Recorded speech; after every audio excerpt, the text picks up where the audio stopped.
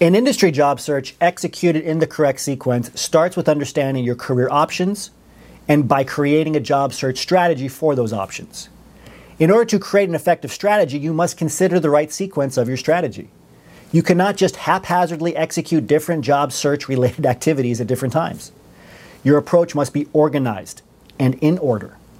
You also need to record your progress. At the very least, you should have a spreadsheet with 5 columns.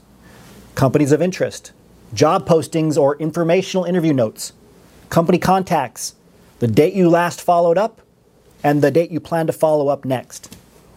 To get hired, you have to design a campaign. You have to map out from A to Z what steps you're going to take, and you have to have plans for contingencies.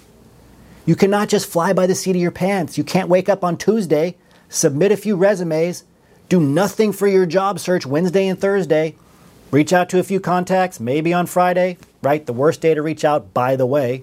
Coast on the weekend and then search for more online job postings on Monday. Does this sequence sound absurd? As you read it, did you think to yourself, ridiculous? No one searches for a job like this. Are you sure? If we cataloged your job search activities in a spreadsheet hour by hour, what would the end result look like?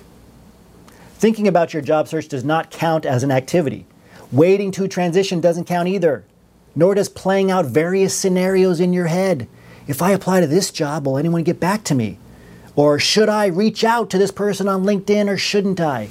Thinking about, dreaming about, and considering the possibilities of your transition are not the same as executing a transition. Where are you documenting your progress, by the way? Where are you writing down your plans for each day of the month? Do you have a plan? Are you following a protocol? If not, it's time to start doing so. Once you have a strategy in place, you must grow and engage or re-engage your network. The major component of your networking efforts is following up consistently with an ever-growing list of contacts at these companies, the ones you want to work for. Then setting up informational interviews with these people. And then you want to gently guide them to a position where you can, again, gently ask them for a job referral. That's where you need to live. You hate people? Great, stay poor, stay unemployed. You can't stomach talking to strangers? Okay, then you're never going to transition to industry. If you want a job that pays well and allows you to do the best possible work you can do, you must get comfortable with the process of seeking job referrals.